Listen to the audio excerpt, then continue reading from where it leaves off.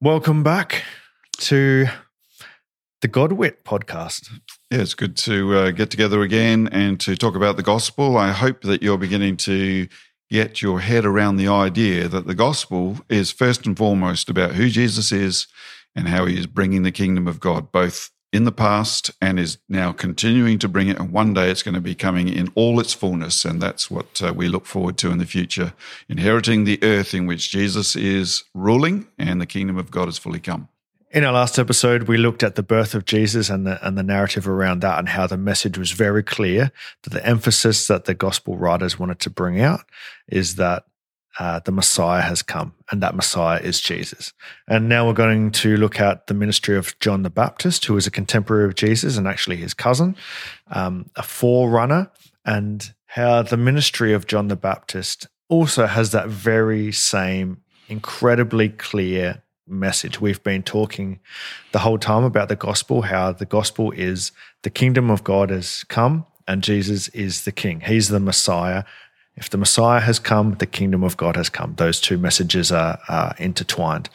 And John the Baptist, another one who had that same message, the Messiah is coming, and he was the forerunner. So we're going to bring that out and show that that's pretty clear in the scriptural accounts. Now, in talking about the gospel, right from the beginning, we said that what has been the contemporary gospel for a while has focused on Jesus' death for sins, and particularly as a way to get into heaven as being the gospel. And we would say, no, that's not the gospel. No. I mean, it's one of the necessary aspects of the gospel, but it's not the gospel that they preached. Yeah, it's there in the whole mix of the big story somewhere. So what we're going to be bringing out in as we go through the gospel accounts is that, so if we did a pie chart on themes, the theme of the kingdom of heaven coming and the Messiah coming to bring the rule of God again would take up the majority of that pie chart, and the theme of forgiveness of sins through an atoning sacrifice would be actually a tiny sliver.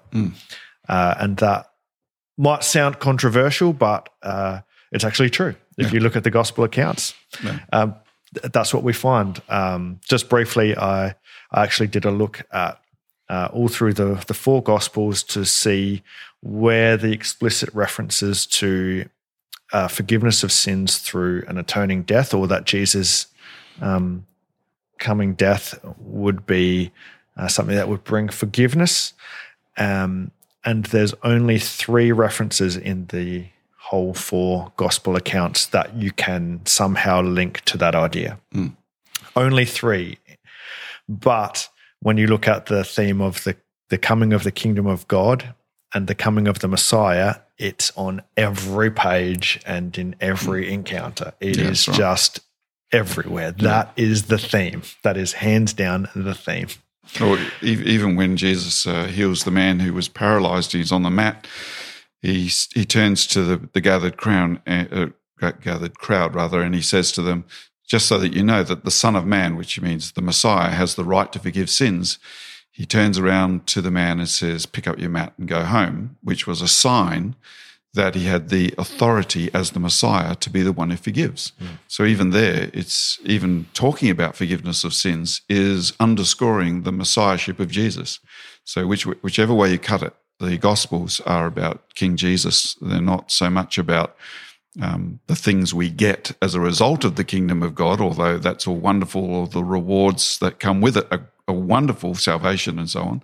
But the big headline story of the Gospels is this guy, Jesus. He is the Messiah. He's the one predicted in the Old Testament. He's the one who's been upheld by God the Father, chosen by God to be the true king, not just for the Jews, but through the Jews for the world. And that's the big gospel story. Yeah, so do you want to just give us a bit of a background on John the Baptist? Or should we say John the Baptizer? I thought he was Presbyterian. Oh, no, he's Baptist. That's right. Yeah, John the Baptist. Wait, isn't he Catholic? Oh, no. Well, universal, yeah. No, so this character was someone that they were expecting to appear before the Messiah would come. There was an expectation that one like Elijah, a great prophet, would appear who would foreshadow the coming of the Messiah. And in fact, John himself actually took that on board and believed he was that one. He said, "I'm not the Messiah," because they actually questioned him in Matthew chapter 3. They said, "Are you the Messiah?" He said, "No, I'm not. I'm not the Messiah. I'm the one who foreshadows the Messiah. I'm the one who is like a voice in the wilderness, who is filling in the valleys and making straight the paths for the Messiah to come into town, so to speak, metaphorically speaking." And so he comes preaching repentance, which means to make yourself ready. Again, this whole concept of repentance that John comes preaching is not so much a repentance from your immorality, although that's included, but rather it's repenting from false allegiances or following certain groups or having your allegiance, say, to the Essenes or the Pharisees or the Zealots or any other of the groups that might have been around. There were dozens of groups that were around, and saying, "I'm going to clear the plate, if I can put it that way, and get ready for the coming of the kingdom of God. So I'm going to take all my other investments in other kings or other ways of thinking, I'm going to put them aside because now I'm ready for the coming of the true king who's about to appear." And that's the kind of message that John the Baptist came preaching. So, should we have a look at John the Baptist's father, Zechariah? In our last episode, we talked about his prophecy regarding the Messiah. This is before they're both born. Oh, no, this is when John was born. Yeah. And Zechariah, who was made mute for the entire time of Elizabeth's pregnancy, when John's born, then he's able to speak. He names him, and he's filled with the Holy Spirit and prophesies. And the first part of his prophecy we looked at in the last episode, which is related to the coming of the Messiah and the coming of God's salvation. The second half of the prophecy, he talks about his son, John. And this is what he says, looking ahead at what John's ministry will be. In Luke chapter 1 from verse 76, "And you, my child, will be called a prophet of the Most High, for you will go on before the Lord to prepare the way for him, to give his people the knowledge of salvation through the forgiveness of their sins, because of the tender mercy of our God, by which the rising sun will come to us from heaven, to shine on those living in darkness and in the shadow of death, to guide our feet into the path of peace." So that prophecy there is about the ministry of John, that he will prepare the way for the Lord. He'll go before the Lord and prepare the way for him. And it's about the mercy of God coming to a people in darkness and in living in the shadow of death and bringing out peace. So that's related to this whole salvation picture that the prophets prophesied about in the Old Testament, about the rule of God coming back into the world and pushing out all the darkness and bringing peace and justice and righteousness for his people. Now, you may have noticed in the middle of that prophecy there, it says, to give his people the knowledge of salvation through the forgiveness of sins, to which some people might say, aha, so salvation is about forgiveness of sins. But the interesting thing is that in all through the rest of Luke's gospel, he doesn't tie forgiveness of sins at all to an atoning death. And again, looking at other scriptures in the New Testament, later on there develops some doctrines and theology around understanding that one of the components of Jesus' death was related to an atoning sacrifice, which we'll look at later. But in Luke's gospel, he doesn't draw that parallel. And so when we look at the prophecy about John, that he will bring the knowledge of salvation through the forgiveness of sins, if we bring the doctrine of atonement into that picture, we're importing it. We're importing it where it actually doesn't belong. Because what we actually have is a bit later in Luke, I think in chapter 3, where it says what John was preaching. Here we go. In Luke chapter 3, verse 3, he went into all the country around the Jordan preaching a baptism of repentance for the forgiveness of sins. So John's actually saying repent, which you've touched on what that means just before. Repent and be baptized for the forgiveness of your sins. And that whole process is a preparation for the people of God for their king to come. Yep. So this whole idea of forgiveness of sins is not as simple as we've been led to believe, or that we've had through Christian tradition, where it's only been tied to Jesus' sacrificial death. We see baptism of repentance for forgiveness of sins as a preparation for the coming Messiah. We also see, as you mentioned before, Jesus just forgiving sins. Well, that was a sign that he's the Messiah. Yeah, that he has authority to do that. Yeah, no one else has the authority to do that. Yeah. So essentially, John the Baptist's ministry was to prepare the way for the Messiah. So we see in Matthew chapter 3, when John appears, from verse 1, in those days John the Baptist came preaching in the desert of Judea and saying, repent, for the kingdom of heaven is near. Have you heard that message before somewhere?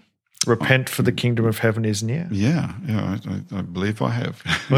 we mentioned it in our first episode, I believe, because in Matthew, if you jump to the next chapter, chapter 4, after Jesus begins his ministry, in chapter 4, verse 17, from that time on, Jesus began to preach, repent, for the kingdom of heaven is near. And I seem to remember that the apostles preached something like that as well. So when Peter got up on the day of Pentecost, he talked about Jesus as the true Messiah, so therefore you should repent. And which, again, is mainly about changing your allegiance and getting your allegiances sorted out and making sure that you're not following after some other idea or philosophy or religion or some other group, but clearing the table and then taking on the kingdom of God and letting Jesus be your king. That's what repentance is first and foremost about. And it goes on to say, this is he who was spoken of through the prophet Isaiah, a voice of one calling in the desert, prepare the way for the Lord, make straight paths for him. It's interesting as well to also mention that he was out in the wilderness and that he was living off the land, so to speak. You know, he was eating wild honey and locusts, that kind of thing. So he was from outside the system. So when John came preaching the gospel, the good news of repentance and the coming of the kingdom, he wasn't grinding an axe or towing a rope for anyone else. He wasn't under the directorship of, say, the Pharisees, or he wasn't under the priesthood. He wasn't under the Essenes or the Zealots or any other group. And there were a whole bunch of other groups around. And so he came as a kind of a fresh voice out of the blue, so to speak, and no one could control him. He was coming with a fresh voice from God. The Spirit of God was controlling him. And in fact, he was, even in the womb, he was filled with the Holy Spirit as a prophet. And so he came just like Elijah, who also came from outside the system and was being looked after in the wilderness as well. This was a sign that he was in the likeness of Elijah and therefore had the authority to speak as the mouthpiece of God. Jesus himself said of all the prophets, he was the greatest, not because he was better than the other prophets, but because he came with the greatest message, which is, here's the kingdom of God, it's about to appear, here's the Messiah. The others could only look way down the long barrel of the Old Testament towards the Messiah, but here is John the Baptist. He is the most blessed of all of the prophets from the Old Covenant, because he is able to announce personally, here is the Messiah, here is the kingdom of God, it's right here, right now, get ready. So in both Matthew chapter 3 and Luke chapter 3, we have the ministry of John the Baptist. We're going to look at Luke chapter 3 because everything in Matthew is also in Luke, but Luke is more expanded. So you can look at either chapter, but the main themes are in both.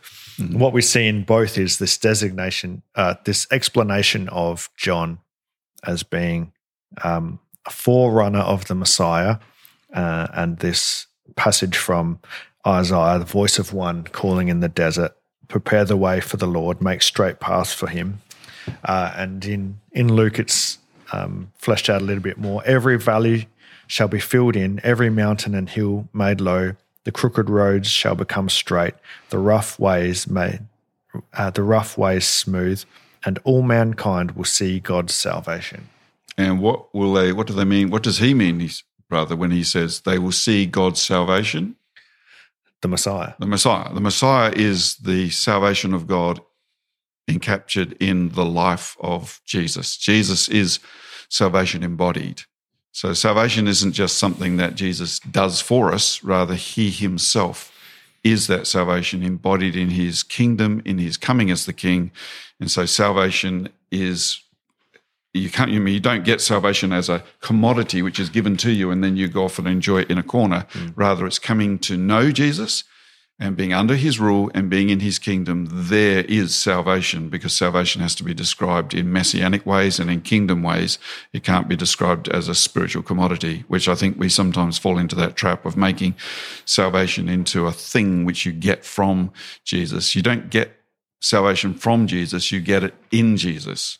Like when Jesus said, I am the way, the truth, and the life, he doesn't just point us to the way, he himself is the way. And it's only in Christ that we can then have peace with God and with one another and with creation. So salvation as a concept has to be understood in that full-orbed kind of full-bodied way. Yeah, and we see that in the Old Testament, and in particular in Isaiah. There's a lot in Isaiah where this idea of salvation is described as God himself coming to Jerusalem to rescue his people. Yeah. And so that's when John says the whole world will see the salvation of God. It means they'll see God himself coming to rescue his people. Yeah, that's right. And that's what we see in Jesus, the Messiah, who is actually also Yahweh. Yeah. Which we haven't really looked at. That's right, but that's another topic. But it's all tied in. There's too many threads. Yeah, there is. Yeah. To tie together. So we're just really sticking with this theme of Messiah for now. All right. So one of the things we have to look at in the ministry of John the Baptist is that he comes saying that the kingdom of God is coming. But if the kingdom is coming and the king is coming, that's not all going to be, sweetness and light for everyone who's involved. In fact, what it means is some of the old systems are going to be torn down. I mean, King Herod is standing in the way. Some of the spiritual insights of the Pharisees are standing in the way, and other groups had their own take on the kingdom of God, and all of those things are going to be flattened. And I think that's involved in leveling the mountains and filling in the valleys, is that old systems have to be wiped out of the way before the kingdom of God can come. And in fact, part of the message of John the Baptist, and he says this to the Pharisees who are spying on him, the Pharisees and the Sadducees had a finger in all the pies, all the political pies in Jerusalem, because they were trying to keep peace with Herod and the Romans and try to keep their power in their corner of the market, so to speak.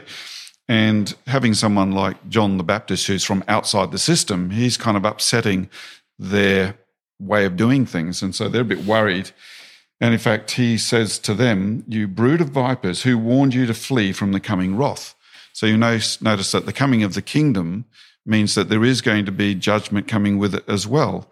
If you oppose the kingdom, then you're going to get knocked down. I mean, Jesus himself said, if you're not for me, then you're against me. It was kind of unapologetic, because Jesus understood himself to be the Messiah, and he didn't tiptoe around that.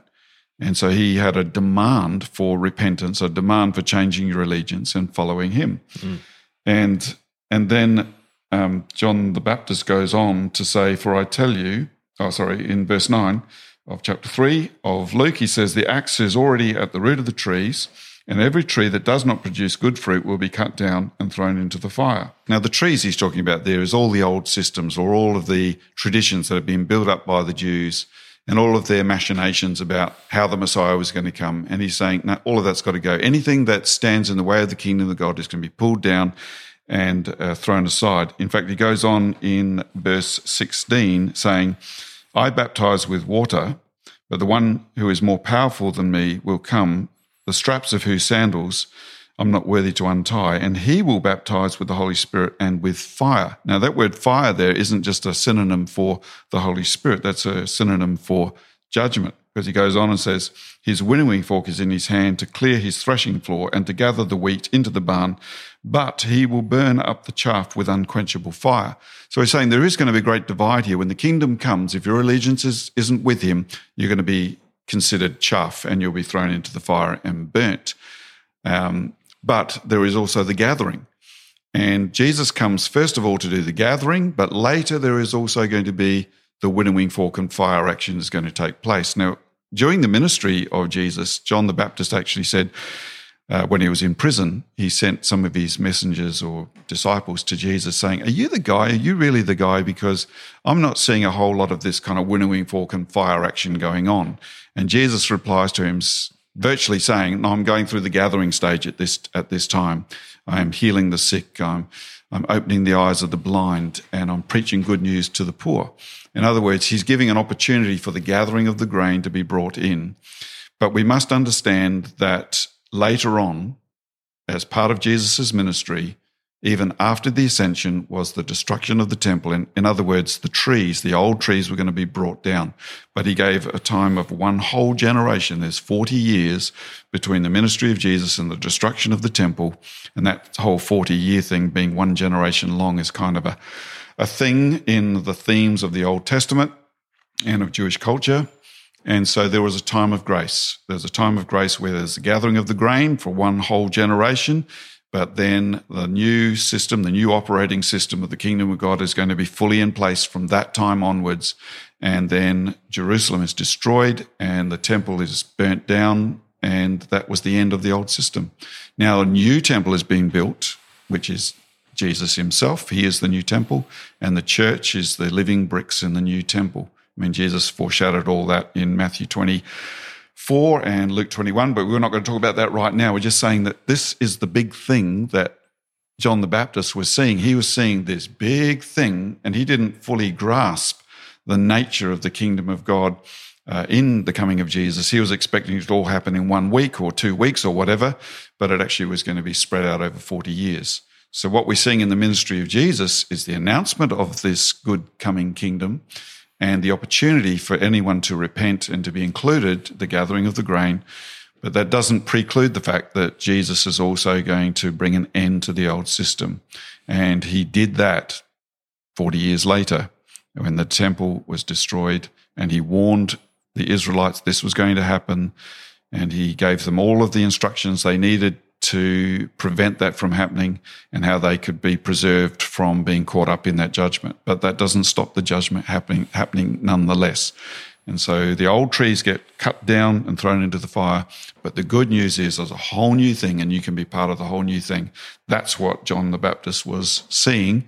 I don't think he fully understood it himself. That's why he asked Jesus those questions. But nonetheless, Jesus was the one. And Jesus reassured John the Baptist that he was, in fact, truly the Messiah. So we see very clearly that the ministry of John the Baptist was, he preached the same message as Jesus. Repent, change your worldview and your mindset and your behavior and your allegiance. Change everything in light of the fact that the kingdom of heaven is coming. The Messiah is coming. His ministry was to pave the way for the Messiah and to call people to repentance. In light of that fact. So what we're seeing in the ministry of John the Baptist is that his ministry was foreshadowed, that he would be one like Elijah who would come, and he identified himself as that person and said, I'm not the Messiah, but the one coming after me is the true Messiah. I'm only here to announce him. Then Jesus comes saying, yes, I am the Messiah, and he even has to explain that to John the Baptist in a way that he can understand. And so what we're seeing underscored again and again and again is that the good news is that Jesus is the Messiah. And all we're seeing here in the ministry of John the Baptist is just another brick in that wall, if you like. It's just another way of saying, look, all of this is predicted. All of this is in the long history of Israel. And the coming of Jesus as Messiah is the fulfillment of everything that was promised. And so John the Baptist is just another way of underscoring that whole prediction in the Old Testament and of looking forward to the coming of the true King. And saying that when the King comes, everything is changing. The slate's being wiped clean. All the old ways are being pushed to the side, and there's a new way with the King. Yeah. And it's going to throw everything into turmoil. Yeah. And some people are going to love it, and some people are going to hate it. Yeah. And we're going to go on and see in the ministry of Jesus, people hated him literally to death. Yep. And other people loved him and just couldn't get enough of it. So, yeah. And it wasn't because he was dying for sins that people hated him. It was because he turned everything upside down. He brought the rule of God, and the rule of God pushes everything that's not that out. yeah, it's like a grader. It just comes and pushes all of the false kingdoms to the side of the road and just leaves them destroyed. And the only kingdom that's left standing is the kingdom of God, which is overseen by Jesus as the true King. Yeah. So we hope this episode has been informative for you, and we look forward to speaking with you again next time. Feel free to leave any comments or questions for us, and don't forget to share this content if it's been helpful for you. Yeah, and don't forget, we're only skipping a stone across the top of the pond here. We're not trying to go right down deep. We're just trying to get the large message of the gospel out there. So till next week, see you later. Ciao.